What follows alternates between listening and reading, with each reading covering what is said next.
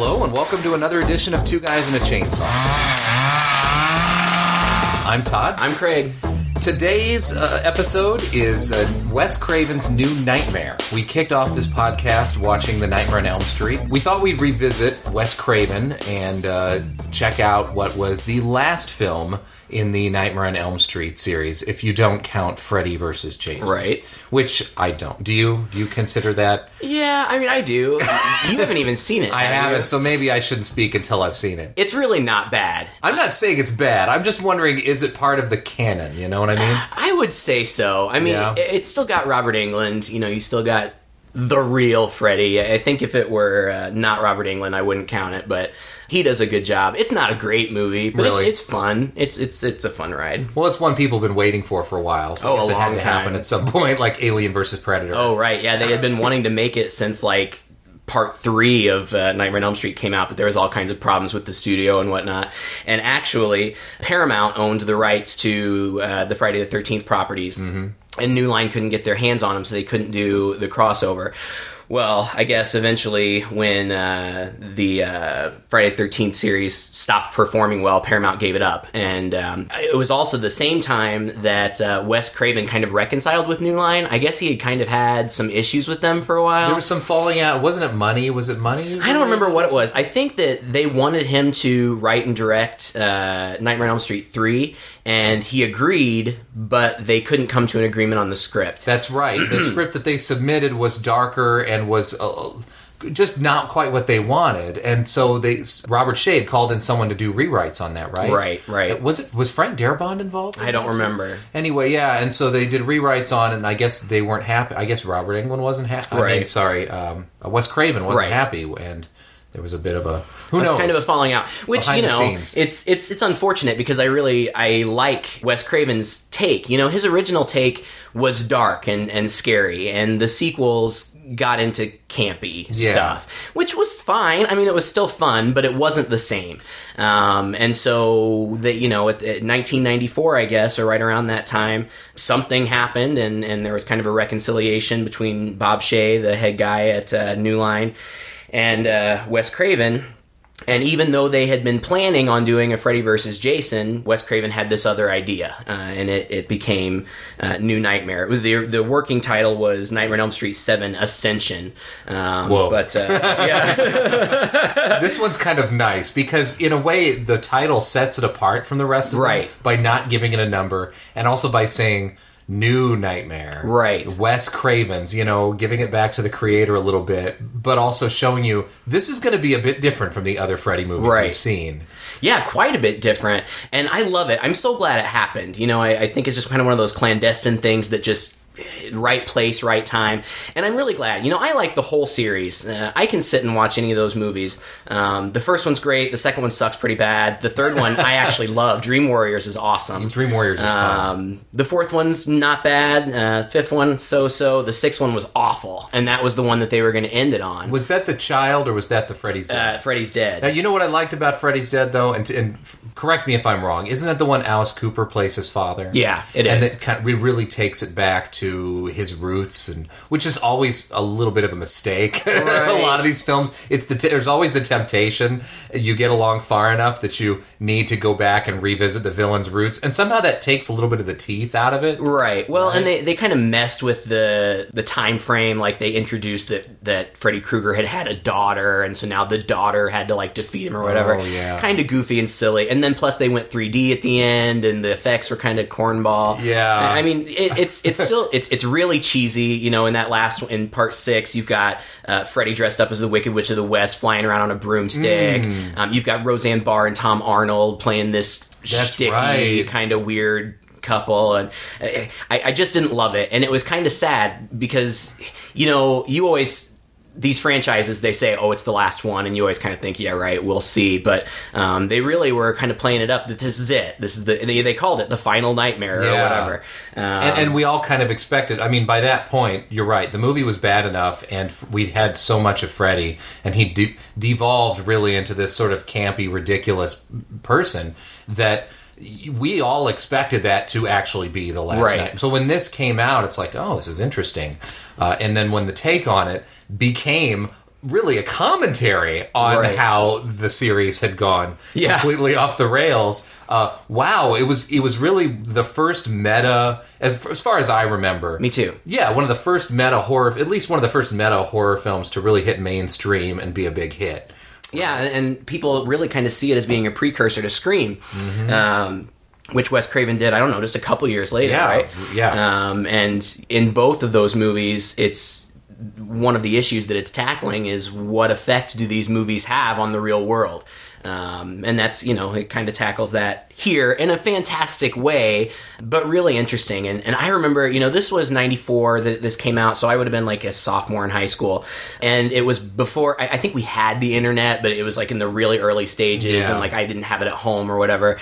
And so I didn't know that this was happening until I think I saw a preview for it. And I just remember just being giddy with excitement, because I loved these movies. My dad would take me to see these movies in the theater when they would come out, and they came out really fast. I think the original was in 84, and so New Nightmare kind of marked the 10th anniversary. Oh, yeah. And in that time, in 10 years, they had 7 movies. I mean, that's kind of crazy. Yeah, that's almost one movie a year, really, or at least you're always looking. There's always a new one in production because it's the series that made New Line, right? I Exactly. mean, the house that Freddy built. Yeah, was a brand new, almost failing actually. It doesn't take long for a movie studio to start getting in the red, and the original Nightmare on Elm Street really blew them out of the water. And I think this was always their crutch, at least for those 10 years. Well, we got to keep a Freddy movie going, in the same sense maybe that the movie takes this theme. You have to imagine that the feeling at New Line was, we will only survive if we keep telling these stories. Yeah, right. Absolutely. And it made sense. It talks about it in New Nightmare that Freddy was huge. He was everywhere. Heather Langenkamp in the film at some point says, Freddy's like Santa Claus, like King Kong. All the kids know him. And, those movies were huge moneymakers, but as they continued to decline in quality, I think they started to make less and less money, and they kind of just gave up on it. And then this came back around. And I think by that point, some people had lost a little bit of faith, and it didn't do as well in the theaters as they expected. But since then, it's really developed this big cult following, and a lot of people, myself included, cite this as maybe my favorite entry in the whole series. I mean, it's close tie with number 1. This 1 and 1. I mean, and what's a little different about this one, as I was thinking, I was watching it this time around, and really the original's not that dated, but it kind of is. This one holds up today. This could have almost been made yesterday. Really. Yeah, I think so too. And there are some effects and things, particularly in the final act, that are a little hokey. You can tell that they were restricted by their budget a little bit. But I forgive that because the idea is so clever, and because it takes it in such a different direction, and it really tries, especially in that third act, to really do something that it's never done before and really make, this kind of huge finale, as opposed to, a scary guy chasing a girl around in a house. It's a lot bigger as far as production is concerned. And I think it was a success. Yeah. After the movie was over, I said to Todd, it's not a perfect movie, but I love it anyway. Oh, yeah. It's got its flaws. There's some kind of hokey moments, but overall it plays really well, and I really, really enjoy it. I have to say, and I haven't seen this probably nearly as many times as you have, but I've seen it a fair number of times. In fact, I think I reviewed it either last year or the year before on my October horror movie a month thing. And every time I see this, I appreciate it even more. And I think I just come to it at a different age and a different mindset, that I see things hidden in the script, I see things in the story, I see themes that are underlying through. There are a lot of themes running through this that it just reminds me, damn, Wes Craven is a fantastic writer. He really is, and a great director. And, I was watching this time around. This was made so close, just a few years before Scream. And it's so clear. It's so evident this is the same director. I mean, the same kind of shots, same kind of character development. And this one, I think what makes it so appealing is that their characters that you really care about. They feel like real people. I mean, they're setting it in the quote real world, and so we kind of look at these people in a different way than we would look at stock characters that we had seen in some of the previous ones. Yes. And I think that worked, and it worked well for me. And my sister's been here and visited with us before. She's not a big fan of horror movies. She loves this movie. Really? Yeah, this was one that I could get her to watch anytime.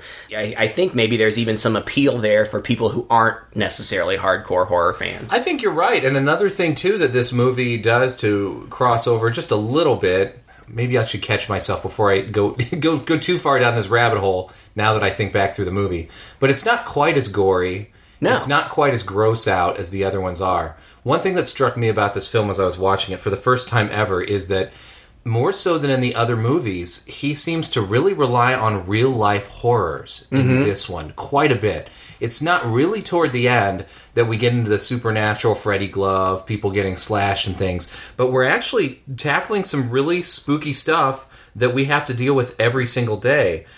There's the loss of your father. Or your spouse, right? Or your spouse. There's car accidents. There's earthquakes. Earthquakes is a big one, right? Going to the hospital and the scariness of a hospital, the scariness of a morgue, and having to face that. Doctors. So much of this is grounded in what we already are kind of scared of.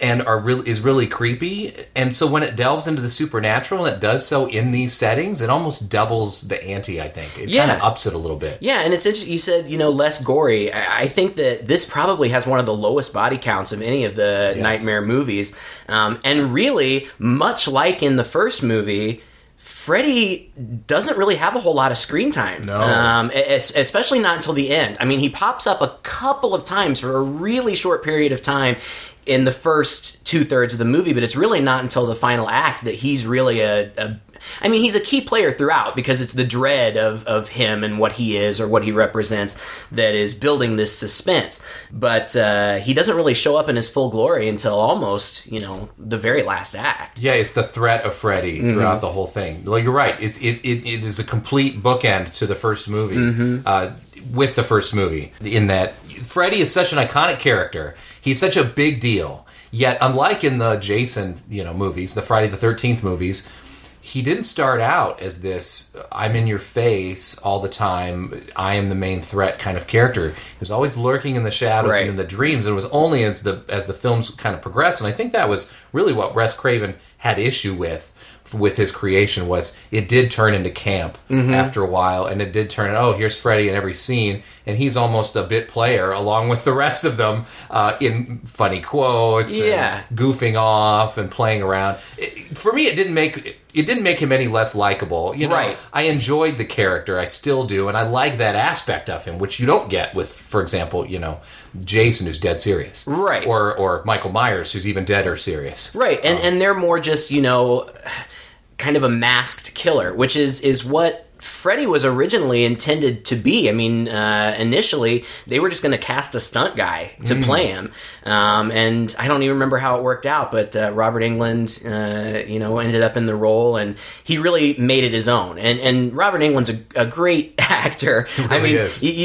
The kind of stuff that he does now is kind of more low-budget indie. You don't really see him in the mainstream so much anymore. But, he really brought this character to life. And even when he was playing it shticky, and even when he was playing it campy, it was still fun for me. But it was nice for me to see him be able to come back and do the scary again. Yeah. And it worked. I mean, he's scary in this movie. My question, did Robert Englund play Freddy in this movie? Yeah. Okay, he did. Yeah. Because he doesn't look like himself. He's clearly been bulked up a little bit, his face and everything. Obviously the makeup is intentionally different. Yep. Because we're trying to create a more real-world Freddy. We're trying to distinguish from the Freddy of the fiction into, here is the manifestation of the Freddy of the stories coming out. So it's a little different.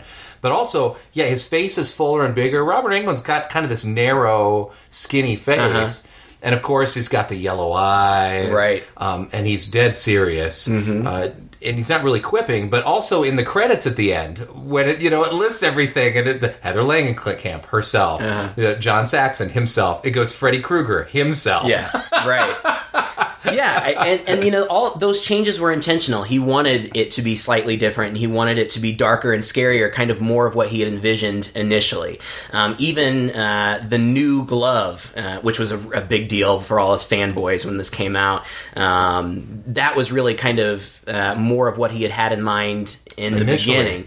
Because it wasn't a glove in the beginning, wasn't it? Wasn't it a guy with either long fingernails or a guy with knives for fingers or something? I think it was just like a leather glove with like knives, like knife blades on the end in part one and in the subsequent movies. Well, but I mean, originally before the movies, wasn't it when he originally wrote the script?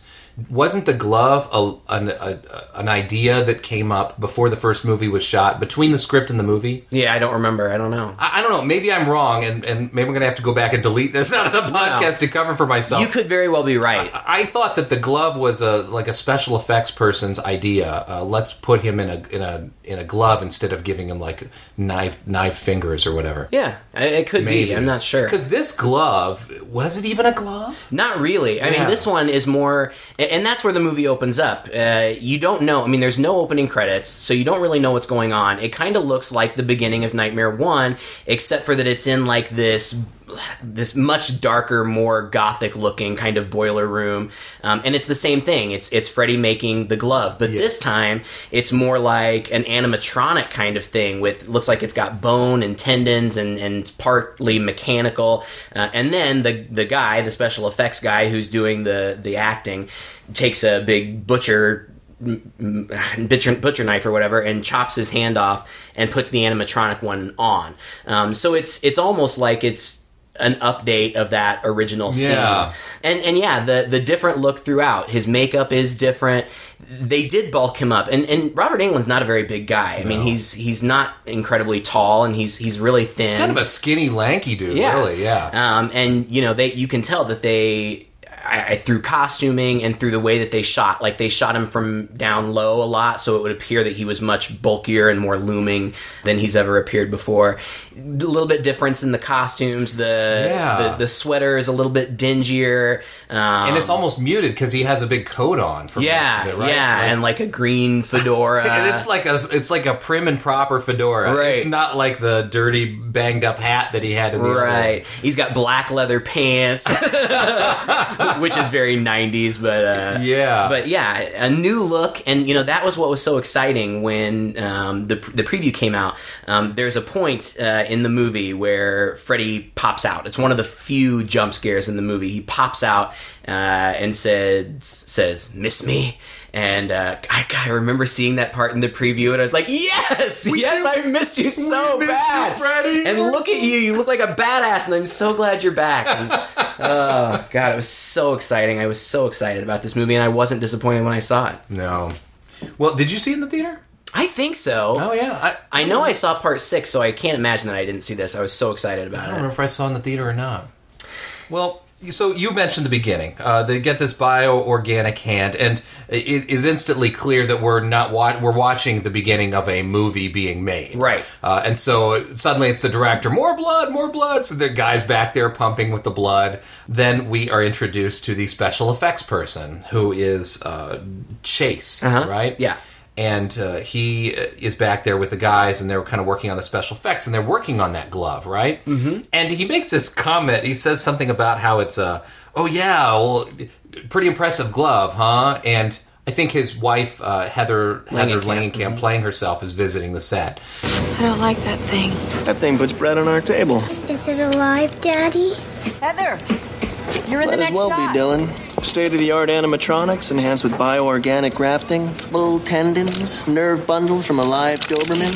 And that's one of the sillier moments in this movie. I'm thinking, special effects people don't need to get that technical. Yeah, right. All they really need is, like, string and stuff to pull, you know, something mechanical, maybe, rubber things, like they're, like, on the verge of these... They're like working with new scientific breakthroughs and bioorganics just to make this glove move on screen. This is kind of silly, but it brings to mind that idea that A, this is a new glove, and B, he was going to fuse it onto his hand, and C, I really think that Wes Craven originally had him Freddy written as a guy with knives or fingers or long fingernails or something, and the glove was added later. So I feel like this was like a throwback. Gotcha. Like him coming back to it and kind of pulling that out and toying with it a little bit. And it's cool, you know, it's not a huge change, but it's neat. It's a fun change. And just the whole, you know, as soon as Wes Craven himself yells cut, and you see him on the screen, and you see Heather Langenkamp there, and you can see that, you know, these original people are back together making a new movie. Feels good. It does feel good, and it blurs the lines, and which I think is what this movie was trying to do anyway. It blurs the lines between movie and reality. And so much of what is in here is basically real. I mean, Heather Langenkamp is playing herself, an actress who's famous for this series of movies, but whose career is not maybe skyrocketing the way that she might like. She's married to a special effects guy, who Heather Langenkamp is married to a special effects guy. In fact, they asked her husband to play himself in the movie, but he turned it down. Really? Oh, I didn't know that. Yeah. And then, you know, throughout the whole rest, we're introduced to Bob Shaye, the executive producer, and just everybody who is involved playing themselves, and it just feels, I don't know, it feels so cool. We hadn't ever really seen anything like that before. No, we really hadn't. There wasn't much of it anyway, and certainly not in the horror realm. Right. And it's interesting, too, because the Nightmare on Elm Street series, it plays between dreams and reality. Right. The movie is almost a stand-in for dreams, right? It plays between the movie world and the real world, and bounces between. So it's like this Inception layer, right? Right. You have in the film, you have the movie you know you're watching, you have the movie that they are making, and then you have the dreams that they're having about the movie that they're making. Right. And so now, you know, when you're watching the film, you're bouncing between all three of these, and it's a little disorienting. Well, and the other cool thing that it does is it kind of wipes the slate clean, because it's taking it out of the realm of the movie, so we don't know if those movie rules still apply. And in some ways, they don't. Like, you know, for example, in this movie, in New Nightmare, it appears that Freddy can kind of manifest even if people aren't asleep. Yes. At some points and in some ways. And it also seems like beyond just, you know, the physical character of Freddy, there's even more outside influence, like supernatural. Like, you know, there's all these earthquakes that have been going on. Yeah. Everybody involved in the production, and Heather doesn't even know that she's involved in the production yet. She doesn't even know anything about it at the beginning of the movie. She just thinks she's dreaming these things. Yeah. But everybody involved is experiencing these weird things. They're having weird dreams, they're getting weird phone calls, and it bends the rules, and so that makes it exciting because you don't really know what to expect. Yeah. Yeah, because even that sequence that we see at the beginning, where that's the movie within the movie, she's talking with him about the glove, and then the glove comes to life and starts tearing people apart. And you're sort of accustomed to, okay, this is the actual movie. This is the actual story. Wow, we really jumped in with that fast. And then it turns out to be her dream. Right. But she wakes up out of it, and not into just a safe, quiet bedroom, but in the middle of an earthquake. And that was a very interesting thread through this. And my understanding is that was also sort of a bit of serendipity, right? That the earthquakes weren't originally part of the script, or at least heavily part of it, were they? The earthquakes were in the script, and they had filmed the earthquake scenes, and they were afraid that they had gone a little bit too over the top with the severity of the earthquakes. And then just a couple of weeks before production wrapped, those huge earthquakes hit Los Angeles. Okay. So they sent out film crews to just film the aftermath of the actual real earthquake, and that's what they ended up using. And once they saw the mass destruction that caused, they thought, well, our scenes aren't too over the top at all. It's very much real. And again, you know, kind of one of those weird coincidences in a movie shoot. More of the meta, strange. Yeah. You know, you're bringing some reality into this fiction. Yeah, it's really weird. And I'm sure it would have been weird for people, you know, this came out in 1994, soon after those earthquakes happened. It had to, you know, what a coincidence. Yeah. Very strange. But yeah, you know, so she wakes up, and it doesn't deviate from the rules entirely. It's not like it totally flips the script. I feel like it happens later in the movie that the rules get bent a little bit. Yeah, more gray area. But, like, you know, her husband, Chase, the effects guy, gets cut on the fingers by the glove in the dream. And when they wake up, of course, the first concern is their kid. They run down to their kid. The earthquake quits. They're making sure everybody's okay. And the kid notices that his fingers are cut. And of course, just like in all these movies, they find some way to rationalize it. You know, it must have been something the broke, mirror that fell or right? something. Yeah. And Heather says, but, you know, I dreamed it. And he says, well, you must have just been half awake. That's how dreams work. You still weren't fully awake, and you saw me get cut, and it kind of incorporated into the dream. But you can tell from the very beginning that she's totally on edge. Her nerves are just shot. And it's at that point, you know, he tells her that he's going off to do some soap commercial. Yeah, or something. Which is another cute thing. I think pretty brilliant writing in that in her dream, you know, he's doing all this fancy special effects stuff, like like the Hollywood special effects artist you imagine is doing all the time. Right. Yet in the reality of their world, he's going to do a soap commercial. Right. He's got to go down there to make realistic soap bubbles. Yeah. And that's that's probably how a special effects artist spends most of their time. Right. Commercial probably, shoots, sure. and bubbles and Coke and crap like that. And so then I guess we get the premise of the story is that she's been getting these weird phone calls. She's got a stalker. Again, this is pulled right from real life. Heather Langenkamp had a stalker in real life. Somebody is obsessed with her from these movies. And Wes Craven asked her, can I write that in? And she said, yeah, I guess. She's getting these weird phone calls. It sounds like Freddy. She's on edge. Her son, who is played by Miko Hughes, who we just saw a few weeks ago in Pet Sematary. He's kind of acting strange, and she doesn't know why. There's, you know, more aftershocks the morning after. She gets one of those phone calls. It's like a pound of weird, crazy things happening to her. Right. Almost to the point where you also are getting a little tired of it, right? The cracks on the wall and the aftershocks look like fingers, and then Dylan's acting weird, and he's watching the movie, and she goes downstairs, and then she shakes him, and he starts screaming, and then the phone rings, and she answers the phone, and it's the creepy caller, and she hangs up again, then it rings again, and you're thinking, oh, she's going to pick it up, and it's like the delivery man. No, it's the creepy caller again, and she hangs up, and then Dylan says something creepy, and then the doorbell rings. It's like, when is this going to end? I know. Yeah, it's really tense. At the door, it's just the babysitter, and she's this pretty blonde girl. I recognize this actress from some things, but I don't think she's a big name. But she comes in, and she's trying to calm Heather down. Heather is going to tape like a talk show. They're going to be interviewing her, I guess, because it's going to be the 10th anniversary of Nightmare 1. And she kind of doesn't want to go because she's not feeling great, but she decides to go. And there's a funny part where the limo driver, who's kind of this, I don't know, creepy, skeezy guy, he's looking at her in the rearview mirror, and he's like, "You played that girl in that movie with the guy with the." Yeah, sure, that's you. That's what I love about this job. I get to meet the stars.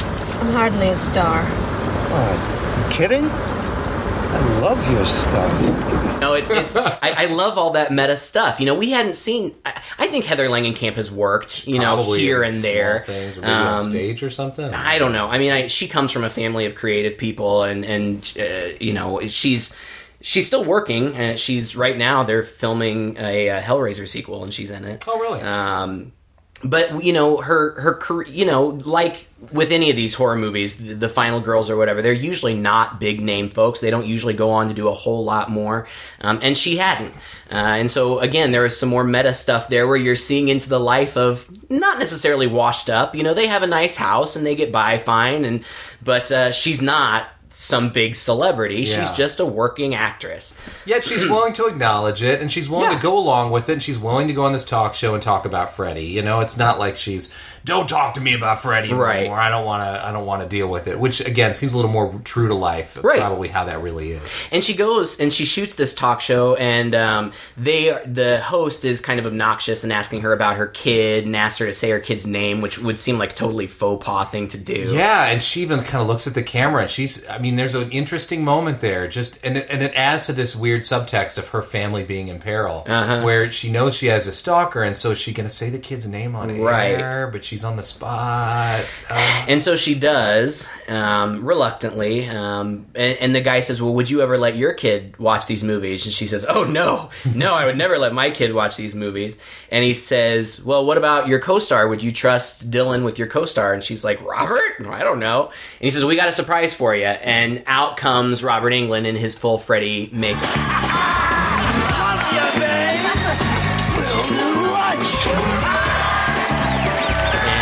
comes out and the crowd goes wild, and the crowd's full of all these kids, and he's waving his arms in the air, and the light is like silhouetting his claw and everything. And this too was based on a real thing.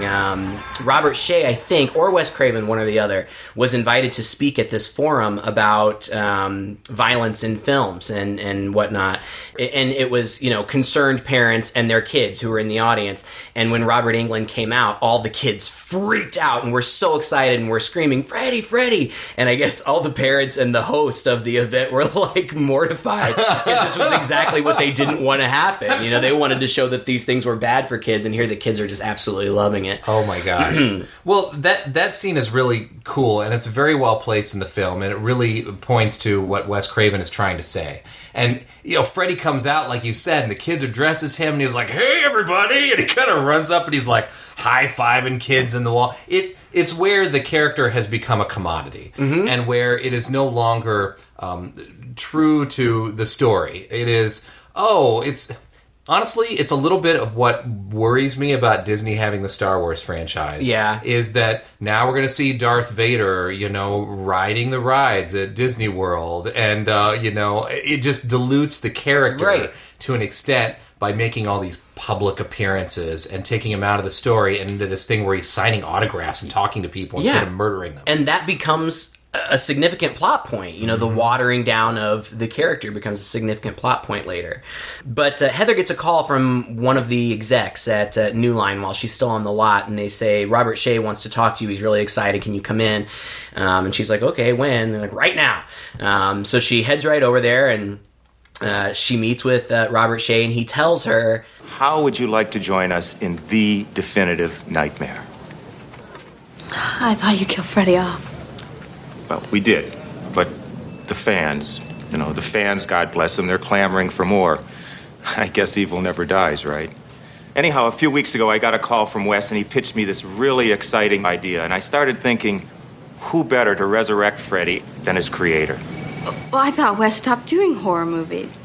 Do you know he actually told me he hadn't called me in the last 10 years because he hadn't had any really scary nightmares? There is his inspiration for this thing. Anyhow, he's right in the middle of the script. Which means he's having nightmares again. Well, he's very excited about it. The nightmares? No, sweetie, the script. And you should be too, because you're the star. I don't know, Bob. I'm flattered, really. But I have a kid now, and... Well, so? So I'm not sure about doing horror. Oh, come on, Heather. Kids love horror. Yeah, that's a great line, actually, that he says, and she kind of brings it up later, too, when she says, every kid knows who Freddy is. He's like Santa Claus, right? But everybody's saying that throughout the movie. The host is saying it. We're getting the physical manifestation of it with the kids in the audience and whatnot. And the fact that even though, that Bob Shaye doesn't seem concerned, he's excited about it. I really like this particular scene because you can tell... And this is just something I pay attention to because I'm interested in it, but you can tell when a sort of a non-actor is in the movie because they don't show their face a whole heck of a lot, right? Because, they're slipping in the best line delivery and, they're getting most of this is on Heather and on her reaction. Right. You get to see Bob Shaye just a little bit, but most of his lines are spoken while the camera's actually pointed at Heather. Because, he's not the best actor in the world. No, even but when he's playing himself. He likes popping up in these movies. He does. He cameos in... Freddy vs. Jason, too. Oh, is that right? Yeah. And there's lots of other good cameos in this movie, too. Lynn Shaye cameos. She played a school teacher in the first movie. She plays a nurse in this. Well, we'll talk about more of them as we get there. Yeah. So she's kind of reluctant about it, and she says, how long has Wes been working on this? And he says, I don't know, a few months. And she says, well, in that time, there's weird things been happening, and Shaye's like... What do you mean weird? And she's like, well, I don't know, weird phone calls or anything. And Robert Shaye kind of gets this look on his face, and immediately the phone starts ringing, and he looks over at it, and you can tell that he's nervous or something. And she says, aren't you going to get the phone? He's like, no, that's what we have people around here to do. Somebody get the damn phone. But it seems apparent that weird things are going on. But of course, Bob Shaye, the head of New Line, is thrilled about this and really wants it to go. So I don't even remember. Does she say she'll do it? No, she kind of says she doesn't want to do it, but then he reveals that her husband has been working on the new glove. Right. And so she freaks out about that a little bit. And there's another episode, I think, with her son, right? Yeah, as soon as she gets home, she can hear the son screaming inside. And that's the whole deal with the doll, right? Is that where... Yeah. Is that where the dinosaur comes in at that point? Right. Julie, the babysitter, is trying to calm him down. He's like thrashing and screaming, and so Heather takes Julie's place and is trying to calm him down. And I think he says, never sleep again, or he starts saying the 1, 2, Freddy's coming for you, or something. And she asked the babysitter, did you let him watch that movie? And she's like, no, I didn't let him watch anything. He was taking a nap. He started freaking out. And he says something, I think at this point, maybe not until a few minutes later, I don't remember, but he says, I'm the man with the ugly old man with the knives is trying to get me, but Rex saved me. He's got this stuffed Tyrannosaurus Rex, and the Heather pulls it out from under the blankets, and of course it's got the slash marks in it. And so she knows something weird is going on. So she calls her husband and says, you need to get home.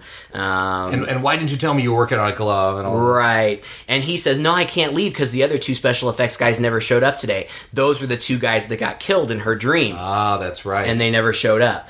But she says, it's Dylan, you've got to come. And so he goes.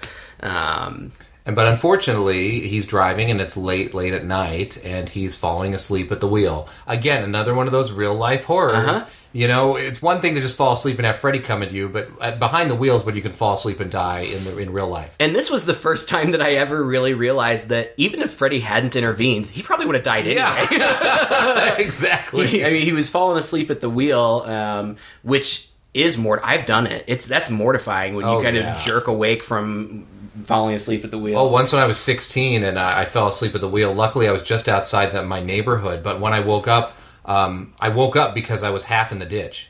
And I was riding the ditch. Mm-hmm. I was almost vertical there, sideways, and that scares the daylights out of you. Oh gosh, yeah, that wakes you up real fast. Real fast, yeah.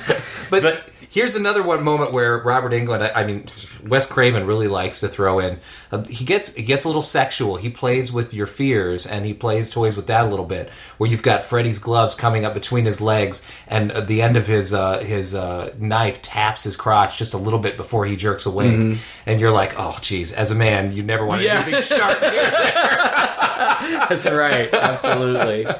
But that's also very reminiscent of the scene with Nancy in the bathtub from the first movie. Comes up between her legs and takes her under. Yep. A lot of nods, actually, to the original. None of the others, but the original for sure. Yeah, and Englund, when he decided to do this, he sat down and watched all of them in sequence.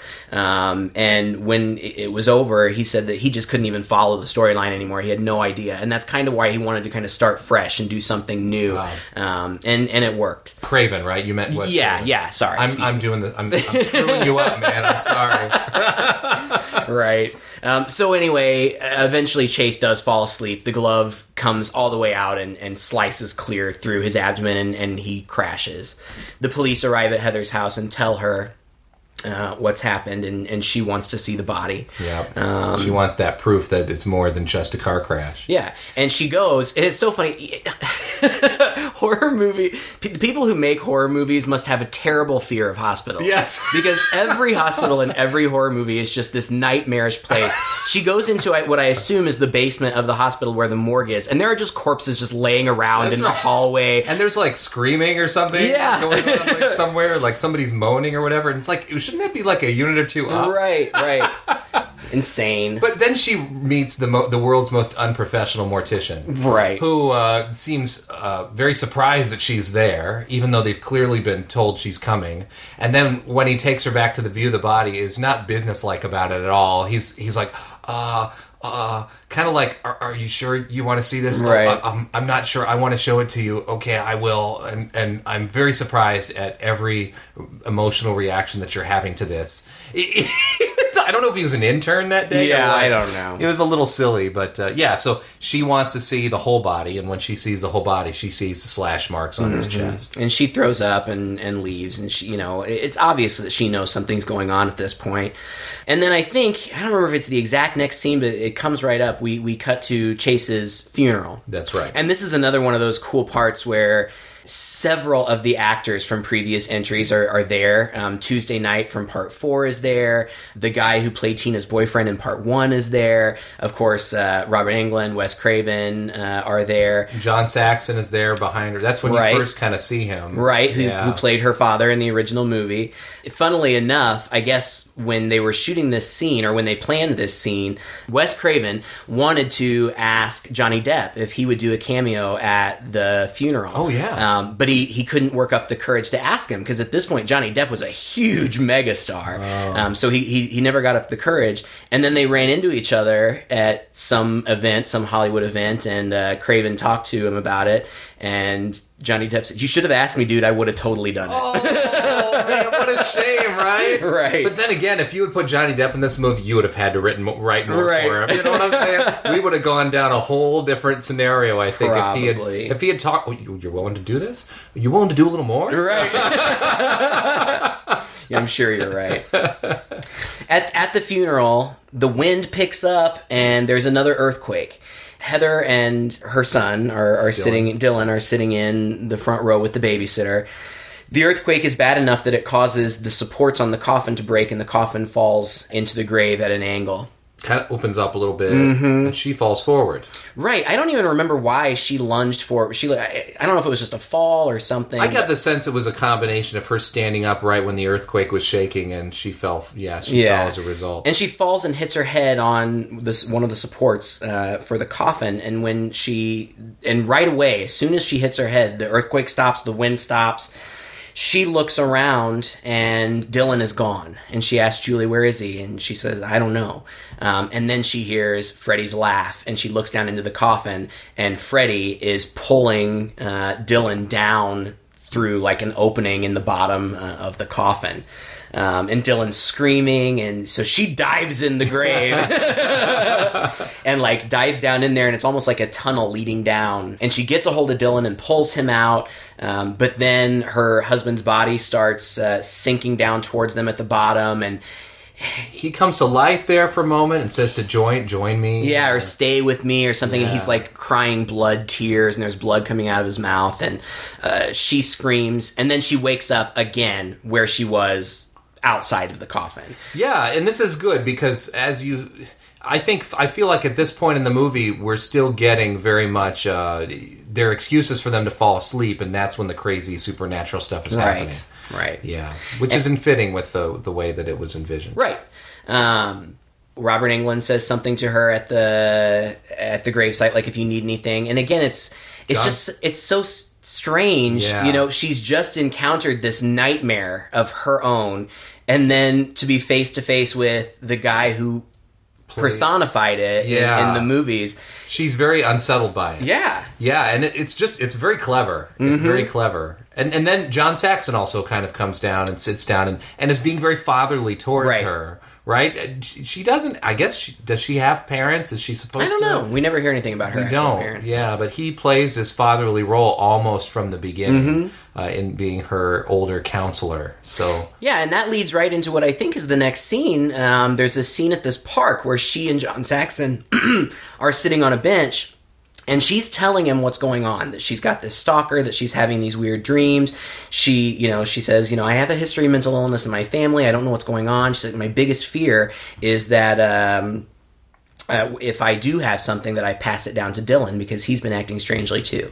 And John Saxon says, well, he just lost his dad. It's normal that he would be acting strangely. And all this time, Dylan's playing in the background by himself. There's lots of people around, but he's playing by himself. And there's this big, I don't even know how to describe it. Oh, it's the coolest thing ever. I actually had one of these. Did you? Oh my gosh. It was our favorite place to go when I was a kid. It was a playground, and it's this giant rocket ship built out of poles, but it has multiple levels in there. So you can climb up to the first level, you can climb to the second level, and you feel like you're outside because you're essentially in a cage, right? But you're generally pretty safe. And there's even a spot at the very top in the cone where you can go up, except this is the world's most unsafe of these rocket ships because there's a window up there with a grate on it that you can also apparently open. Right. Like you would imagine that should probably be locked.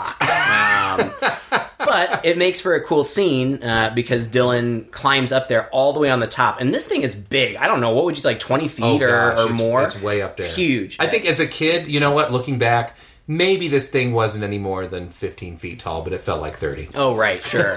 And the way they shot it, they're shooting it from below, so it looks like it's huge and enormous. And, of course, Heather and John see him when he's up there, and she goes running, and he falls, and she catches him just in the nick of time. And he says, God wouldn't take me. He had a conversation with her about where's Daddy, and she said heaven and all that stuff. So I guess he was trying to reach to heaven, but she caught him. It's a cool scene, a scary scene. Yeah, and another one of those moments where Freddy has nothing to do with it. And real life horror, right? Yeah, right. And that's really plays throughout here. I think it's impressive that a male writer would write so much to what is... I mean, it's not necessarily just female, but sort of your mother's worst fears are a thread throughout this film. The child in peril. And of course, fathers are just... We talked with your dad about, the horrors of your children being in peril. But I don't know, for some reason we tend to associate it even more so with a mom. And in this case, now a single mom. Right. And that's the other thing. She's dealing with all of this on her own. She doesn't have her husband to rely on. Interestingly enough, in some earlier drafts of the script, the father didn't die. They ended up killing him off just because they didn't have enough body. They didn't have a big enough body count. Oh, really? Mm-hmm. So they killed him off pretty early. Because that's a big gut punch. Yeah, it is. It's just random trivia about that rocket ship scene. Miko Hughes got to take that home. No way. And it was in his backyard for years. Oh man, I would have loved to have had one of those in my backyard. We used to ride our bikes out to it. It was the video game place or the rocket ship. It was one of those two places when we lived in Texas. And I would love to see those back. I'm sure there are probably all kinds of things wrong with them. Oh, I'm sure, yeah. It's too much metal on the playground where everything's plastic and rubber now. But going off of what you were saying, that is a bit of a gut punch. And, you said it earlier about how we care more about the characters in this movie. Mm-hmm. Usually the first person that's offed in a horror film is whatever. Almost Susie, somebody that you were wanting to die. Yeah, if you couldn't predict it early on, But in this case, it really kind of hurts that this guy who we kind of liked and who was being supportive to her and is a member of the family gets offed. It really raises the stakes pretty early on. Yeah, absolutely. I feel. Well, then she goes home and she has another dream. And it's interesting the way this scene plays out because as it's showing her in her bed, sometimes you're not sure if they're in the dream world or if you're seeing them go into the dream world. But there are these sounds. It almost sounds like a boat. This was just a real subtle thing that's not overplayed, but the picture seems to be gently rocking, and you see the lampshades moving a little bit, and the picture's moving just very slightly on the wall, and you're hearing those creaking sounds, kind of like the creaking of wood on a ship, and it kind of drifts in closer to her as this is happening. And I don't know if that's supposed to symbolize, drifting off into dream world, or if we're supposed to equate it with maybe another earthquake's coming.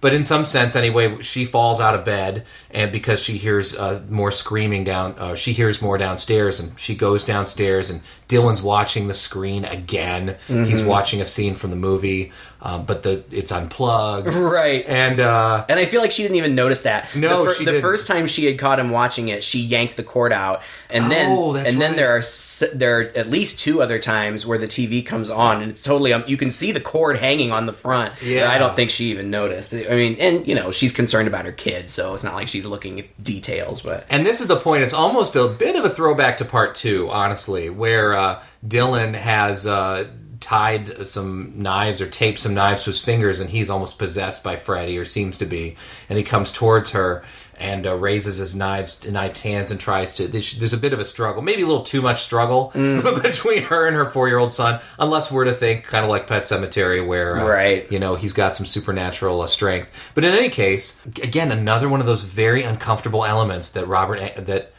that Wes Craven loves to throw in these movies is the phone rings again after they were kind of calmed down, and she picks up the phone, and it's a throwback to the first movie with the tongue that sticks out, and he goes...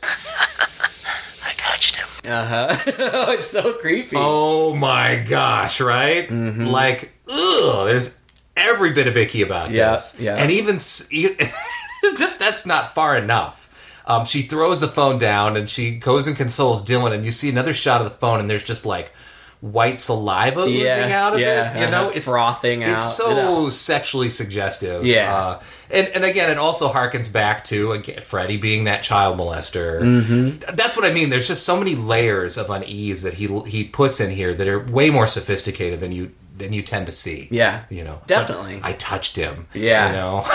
And there's really, you know, as spooky as that is, just knowing that he's that close is scary, but to say about a little boy, to say I touched him, you know, that's spooky. And it freaks her out, and Dylan's freaking out too, and maybe even throwing up or something. Yeah, he was having like a seizure type thing, almost. Right. So this is the point where she ends up taking him to the hospital. That's right? correct.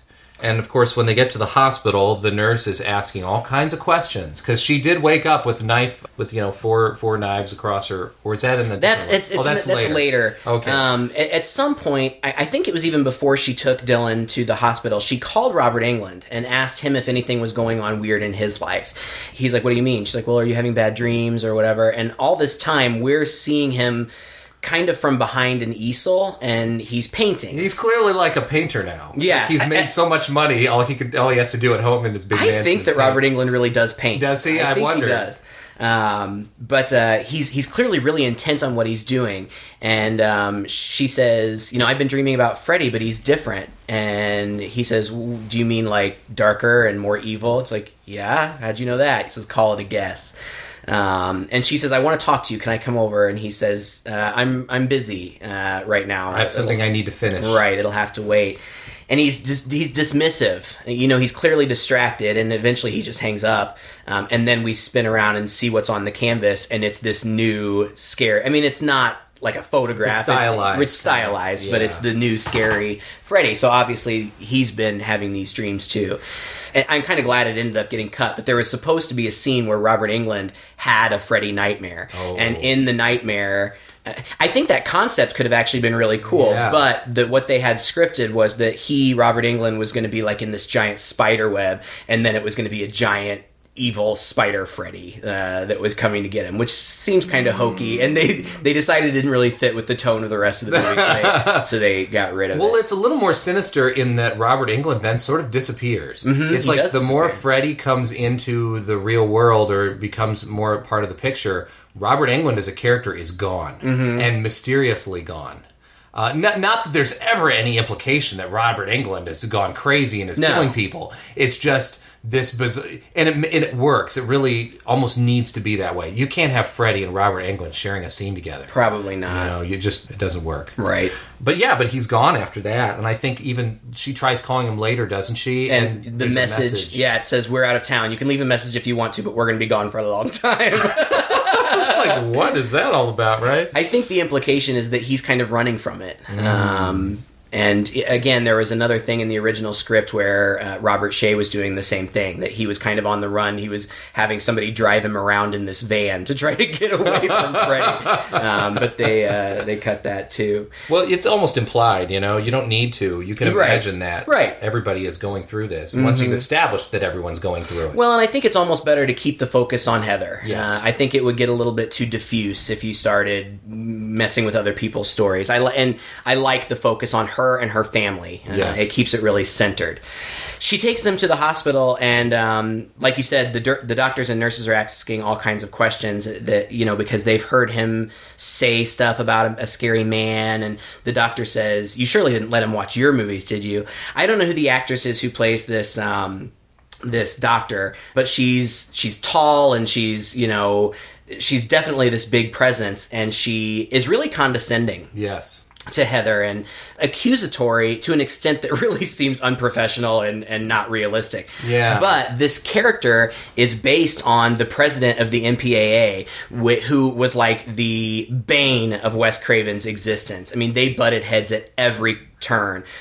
This guy, the president of the MPAA, who do the ratings, would always make him make serious cuts to his movies, and he hated the guy. So the doctor's last name is that guy's last name. Oh, no way. Oh, that's very interesting. And explains why she's such an unlikable character, and she talks so much about the effect of these movies on children and whatnot. She does, although you do get this, at least at the beginning, you get this idea she's she's also wondering if there isn't some abuse going on as well, right? I mean, Heather's coming in with cuts on her arm, the scary man thing. But then there's also that subtext that we've heard earlier, that Heather's afraid that whatever psychosis may be in her family has been passed down to her son. And then we hear the whole sleep deprivation thing. Right. And we realize that her son has actually been trying to stay awake all this time. He even hides the sleeping pill after they leave and when they give it to him. Wow, it's really kind of complex. It is. What's going on in this family and how everyone's dealing with this, and it's played in a very subtle way.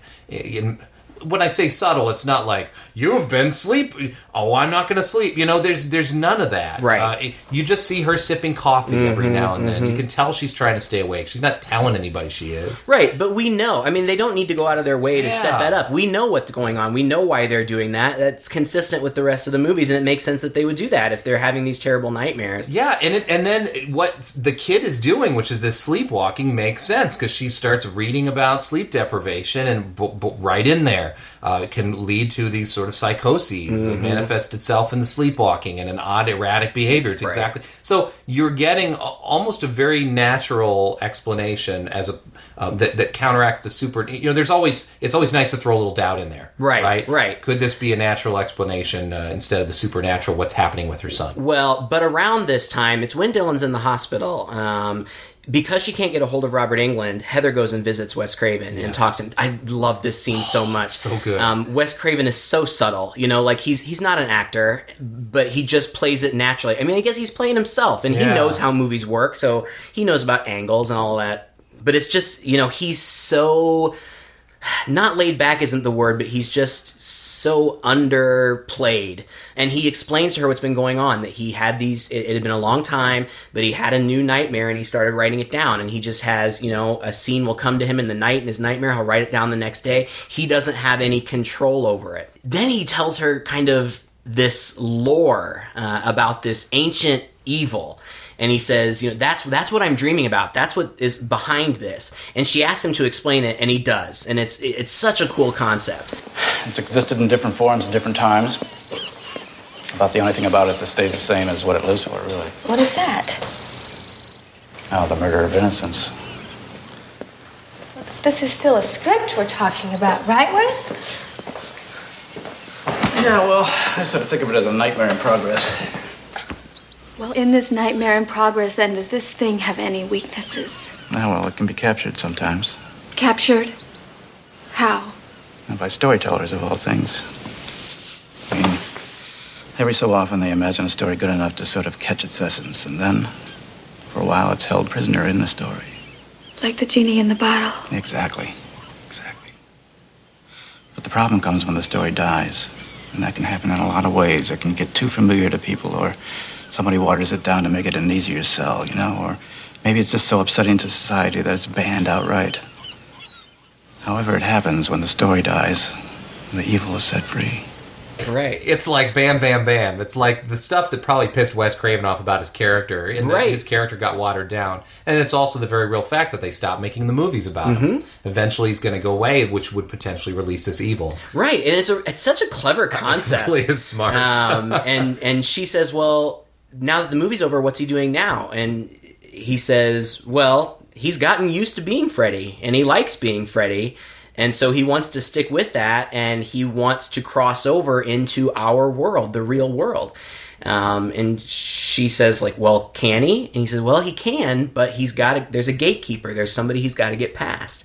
And he says, and it's you, Heather. And she said, what are you talking about? Why me? He says, because you were the first one to defeat him. You were the first one to take away his power, to humiliate him. And so he's got to get through you in order to get back into the world. And again, it's such a burden for her. She doesn't want any of this. Yeah. Well, and again, it is a burden like her previous role was a burden, right? It's like, I'm kind of done with Freddy, but it's haunting me through the rest of my life. Well, and thank goodness, Heather Langenkamp was willing to come back and do it, because it really kind of hinges on her. It does. If they hadn't been able to get her, I don't think that the story would have been nearly as effective. If they had tried to use somebody else from one of the other films or something. No. And again, when we talked about Nightmare 1, it's not like I think Heather Langenkamp is some sort of Academy Award worthy actress. But she's likable, and you feel for her, and you see in her face when she's told this, like, why me? Yeah, like, right? Just leave me alone. Well, she's so girl next door. She doesn't look up to the task at all. She just wants to be left alone. She wants to be normal. After he tells her all this, she gets angry because she says, well, you knew. It was the implication that he knew that her husband would die, and he says, I swear I didn't know. It was just a dream. It's just a script. I had no idea. And he walks over to his writing area, to his computer, and she says, well, what happens now? And he goes, well, I guess it all depends on whether or not you're willing to play Nancy one more time. And it scrolls down to the screen where the conversation they've been having is scripted out, and at the bottom, after that line, it says fade to black, and it fades to black. That is so clever. good. So clever. Yeah, I love this movie. I really do. At this point, she knows what's going on, so we're really getting into final act. Yeah. She runs back to the hospital where she's being questioned by the doctors. They even call security. Now Freddy has appeared to her once in her bedroom, and they kind of had a scuffle, and she's got these cuts now, and the doctor wants to know where those came from, and basically the doctor thinks she's nuts. The man from your films? Freddy Krueger? With the claws? Is that who he's afraid of?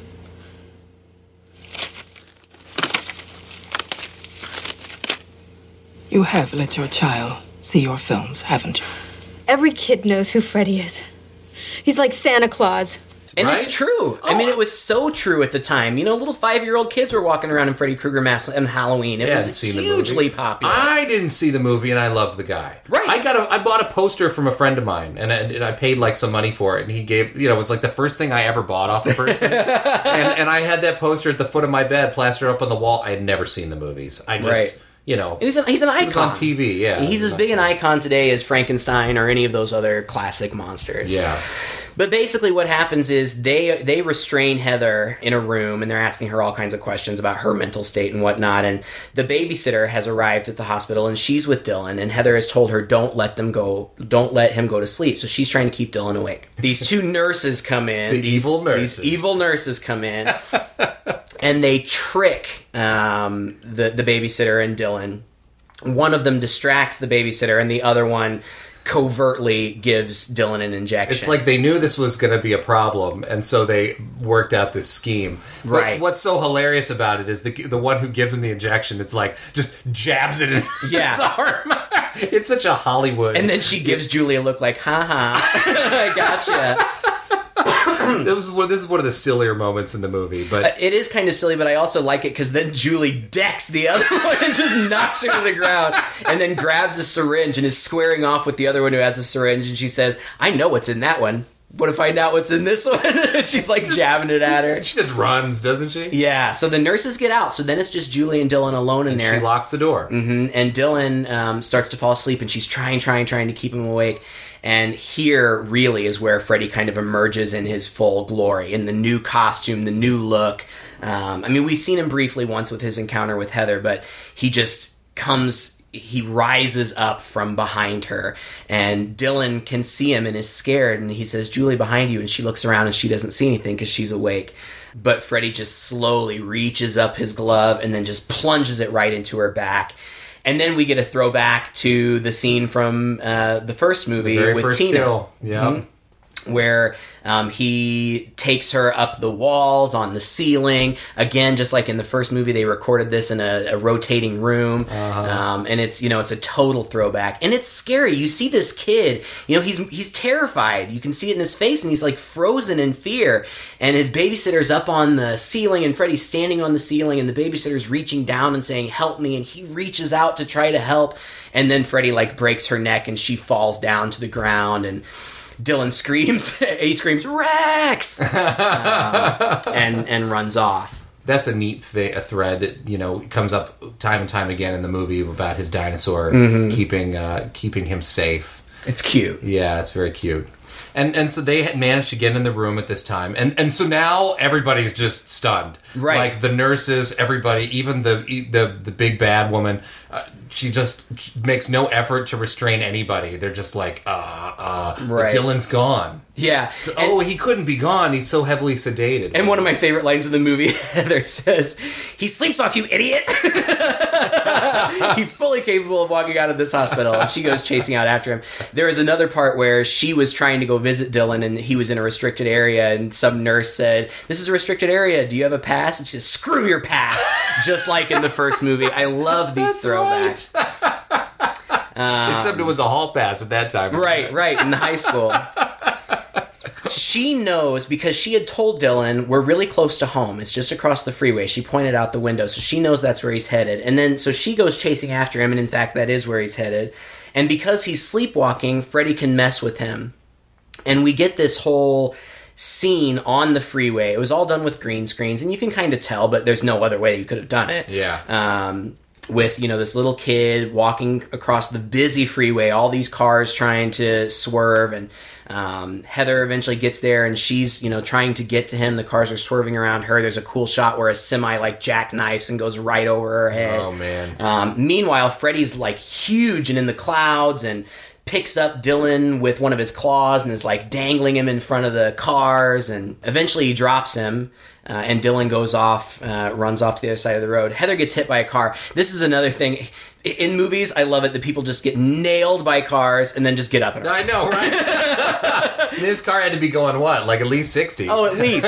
She, rolls up on the hood and bounces off and rolls 20 feet in front, but she's all right. Jumps up and runs after him. And the rest of them are just going to stand around oh, okay. Right. We'll sort out the insurance amongst ourselves while you take off. She chases him back home. And when she gets there, she notices that there's a car in the front yard, or in the front, drive. And when she goes in, the doors are open, and the first person that she sees is John Saxon. And he's like, "Heather, what happened to you? What's going on?" She says, "Where's Dylan?" He says, "He's fine. He's right over there." She goes over, she starts hugging Dylan, and John Saxon says, "What's wrong?" And she says, "I know how Chase really died. It was Fred Krueger." And he says, "Yeah, right." And turns and starts walking away. And he tells her, "Leave Dylan here, I want to talk to you for a minute." And he walks her outside, and he says, "Nancy, you've got to stop doing this." And she says, "Why are you calling me Nancy, John?" He says, "Why are you calling me John?" And he walks a little further out of frame, and he turns back around, and he's back in the costume from the first movie, his cop costume. Oh, it's so clever. It is, and his cop car's right behind him. It's so reminiscent of that scene in the first one where she's trying to tell him what's going on, but he won't believe her. Same thing happens here. And it's at this moment that she realizes, now I have to make the choice. Am I going to do this, or am I not going to do it? Yeah, and she has no recourse. This guy's not going to help her. Right. Yeah. And meanwhile, in Dylan's bedroom, you see Freddy coming up under the sheet. Very reminiscent of the latex special effect in the first movie. He's coming up. It's really, spooky. And she, the dad says, "I love you, Nancy." And she kind of takes a breath and says, "I love you too, Daddy." Yeah. And that's when Freddy rips out and comes through the sheet, and he's now in the real world. And the camera kind of spins around, and we see that Heather is now Nancy again. She's in her pajamas from the finale of the first movie. Funnily enough, she and John Saxon both are wearing the exact same clothes. Not replicas of the clothes from the first movie. No way. The exact costumes. Somebody had kept them, and they got them back and were wearing the exact same ones from 10 years previous. Oh, my word. And this is where the finale happens. She goes in. Dylan's nowhere to be found. She kind of hears Freddy laughing and saying, "Almost there," as he's been saying throughout. But earlier in the movie, she had been reading Hansel and Gretel to Dylan, and she was kind of disturbed by how dark and scary it was, but he made her finish it so that they could talk about how they found their way home, and it was breadcrumbs. So she notices one of his sleeping pills on the ground and realizes that he's leaving her breadcrumbs to find him. And they lead to his bed, and she looks under the sheet, nothing there. And then she realizes, oh, I gotta be asleep. He's left me these so that I can join him. She takes the pills, she goes back under the blanket, and then there's that tunnel again. And she starts sliding down it. At first, it's kind of like sheets, like tented sheets, and then it turns into like the vents from the boiler room, and then there's water and roots and all kinds of stuff in there. And this is when things get huge. I mean, it goes to a scale that none of the movies had gone to before. At the end of the tunnel, she comes out of this huge, enormous Freddy head. She comes out of his mouth and plummets, what looks like stories down into this pool. And now we are in like this underworld. It kind of looks like a devastated ancient city or something. Yeah. And it's basically the set from the first part of the movie, just on a much more epic scale. Mm-hmm. And this is where the final showdown takes place. And the set's very right. I mean, it's like ancient Greece. It's like we're really going back to what many would, what at least iconically is sort of considered the dawn of storytelling, right? Right. And so, on the walls are words carved in the stone like anger and lust and all these elements that go into making drama. So it really is like she's coming into this world that is representative of the root of storytelling. And that's where they're battling it out. It's such a great idea. And there, Freddy is not as supernatural. He's a little supernatural. Let's put it that way. But he can be hurt. Mm-hmm. He can be kicked around, and he doesn't have quite the control over the environment. They also have control over the environment to a certain extent. And so they're, again, kind of on this playing field in this ancient area. And there's some chasing going on, and she finds Dylan finally. And they find the script for the movie, and she's kind of reading about, things that are happening in the moment. And then Freddy pops back up, and he beats her up a little bit and throws her around. Again, it would have been super easy for him to just kill her, boom, like that. But he kind of toys with her, and he knocks her. Dylan stabs him in the leg to get him away from his mom. And so then he throws her like in the pool, and he chases Dylan around for a while. And he chases Dylan into this like furnace, I guess, or an oven. It's interesting. It's like Hansel and Gretel, right? Mm-hmm. But it's also the boiler room. Right. It's like a perfect combination of the two. Right. It really works. It's a great way that he set this up. And it was totally foreshadowed earlier with the reading of Hansel and Gretel, and it makes perfect sense. Exactly, and it goes right into that theme of this is, these are ancient stories. This is what this is. So this is where this is his bottle. This is the genie's bottle. Right. And Freddy's the genie.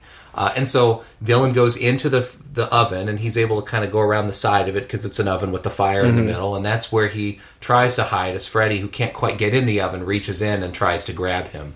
And you've got that arm extension effect that they've used in the other movies, and eventually Heather wakes up, and she's running to try to get to Dylan, and they do a throwback to that scene of her running up the stairs in her house in the first movie where the stairs turn into goo. The same thing happens here. But eventually she gets to him, and she stabs Freddy, I think, and she yells, "Dylan, get out of there." Dylan kind of takes a side exit, I guess. Yeah, it's kind of weak, isn't it? There's like a hole, but there's a snake big snake in it. Hope he can kick that snake out of the way. But he gets the snake out, and they push Freddy in and close the doors. So he's stuck in there, but he jumps up right behind the bars and shoots his tongue out, and it's super long, and it starts wrapping around Heather's face and neck. Again, it's kind of a corny effect, but it's in keeping. I mean, and again, it plays with that kind of lascivious, sexual undertone. Not only does it completely wrap around her face, but then you see that it's also wrapping around her body underneath her clothes. Dylan comes around with the knife, grabs a hold of the tongue. It's kind of funny. The tongue's like struggling. He's eventually able to stab it, and the tongue starts to retract back into Freddy's mouth off of Heather. It eventually, pulls away from the knife so that it's forked. It's interesting also the iconography here. Of the forked tongue. He's got the forked tongue, right, in the fire. Which then, when they crank up the furnace, and he explodes essentially, but before that he transforms into essentially a devil type figure.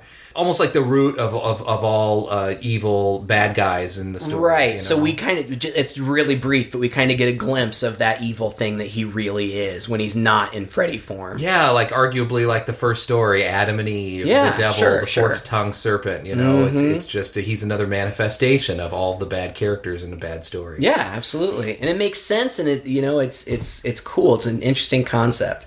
He blows up again. You know, it's super fitting. Death by fire, just like you know in the original way that the man Fred Krueger died, the original way that Heather killed him, or Nancy, I guess rather, in the first movie. And Dylan and Heather run, and they jump back into that pool that she initially landed in. Everything, the whole world goes up in flames. The whole supernatural world goes up in flames, and Dylan and Heather come tumbling out of the foot of Dylan's bed. And there's smoke. She looks under the sheets. There's smoke, but everything else is gone. And Dylan says, "The witch is dead." And they see there's a script laying there. It was the script from the world, I guess, carried through with them. And she picks it up and flips to the end and can see. Well, there's a note on the front, like a post-it note that says, "Heather, thank you for having the courage to play Nancy one last time, Wes." Yeah. And so she flips to the back, and like you see the note in the script, and you see what's going to happen. It says, Dylan says, "Is it a story?" And she says, "Yeah." And you're seeing all this on the page as they're saying it. "Read me some." And she flips back to the front and starts reading him the scripts of the movie. And that's it. As they pull out of his bedroom, which has, like, as you're pulling out, it has, like, a castle there. And, you know, all these sort of fairy tale elements. And I feel like this is Wes Craven's statement about, again, parents who say that these movies are too scary, that these stories that children need to be shielded from this. What I think he's saying here is, no, children live in stories. They need to be told stories. Yeah. Stories need to be kept alive. I mean, literally in the movie, if the story isn't kept alive, evil comes out, right? And this story that she had been shielding him from this whole time, that everybody told her she needed to shield him from, she turns to the front and starts reading to him. You know, like, that's the way that we defeat the evil, is by continuing to tell the story. And we need to tell stories to our children and not be afraid to do so. And I love that message. I just absolutely love it. And it's such a great way to end the series. You know, Robert Englund, up until recently, has made appearances at, you know, festivals and whatnot in his makeup. Sometime earlier this year, he said, "I'm done." And he said, "I'm going to do one more. I'll put the makeup on one more time." And you can understand why. It took 6 hours to apply every single time, so that could get old. And so, as of right now, it looks pretty unlikely that we're going to be seeing a Robert Englund Freddy movie again. And while that's a little bit sad because I love them so much, I really do feel like this really caps off the series really well.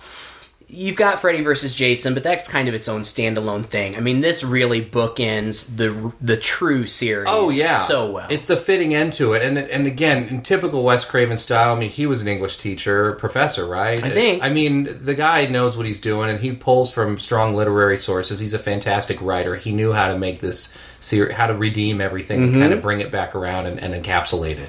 Well, and take advantage of it, too. You know, take advantage of the way that things had turned out. You acknowledge it, and you work with it. And it almost, you know, it seems like it was meant to play out that way. Like, we wouldn't have gotten this movie if the other movies hadn't devolved into something else. Yeah, because it comments on that whole thing. Now, there was a reboot, right? A remake? Attempted remake of the first one? Okay. I wouldn't even tell you to watch it. Oh, I never... Even the completist in me was like, I really don't even want to see this. It was awful. Okay. I mean, they didn't do anything innovating. You know, they just tried to retell the same story, almost shot for shot. They focused up a little bit more on the molestation part. And Freddy was all CGI, and it just doesn't work. Oh, really? I mean, Jackie Earle Haley, the actor, played him, but they did all CGI on his face, and it looks fake. It looks like a video game, and it's not scary. I did not like it at all. Okay, fair enough. So hopefully that's the end of that. Hopefully, we'll you know that they'll remake it again at some point. And it's just too valuable of a property to just let go. It's gonna make money. Yeah, maybe not huge blockbuster money, but it'll bring in people because there are so many fans. Well, and regardless, Freddy's place is pretty much forever cemented along with Frankenstein and Dracula in cinema. Way more so, I think, personally, than like Jason and many of those other characters. He's more interesting. So much more there. Yeah. Just so much meatier. Well, thank you again for listening to Two Guys and a Chainsaw. If you enjoyed this episode, please share it with a friend. If you like us on Facebook and leave us a comment, maybe we can have a little conversation. Yeah. You can tell us what you think and suggest other movies for us to see. Until then, I'm Todd. And I'm Craig. With Two Guys and a Chainsaw.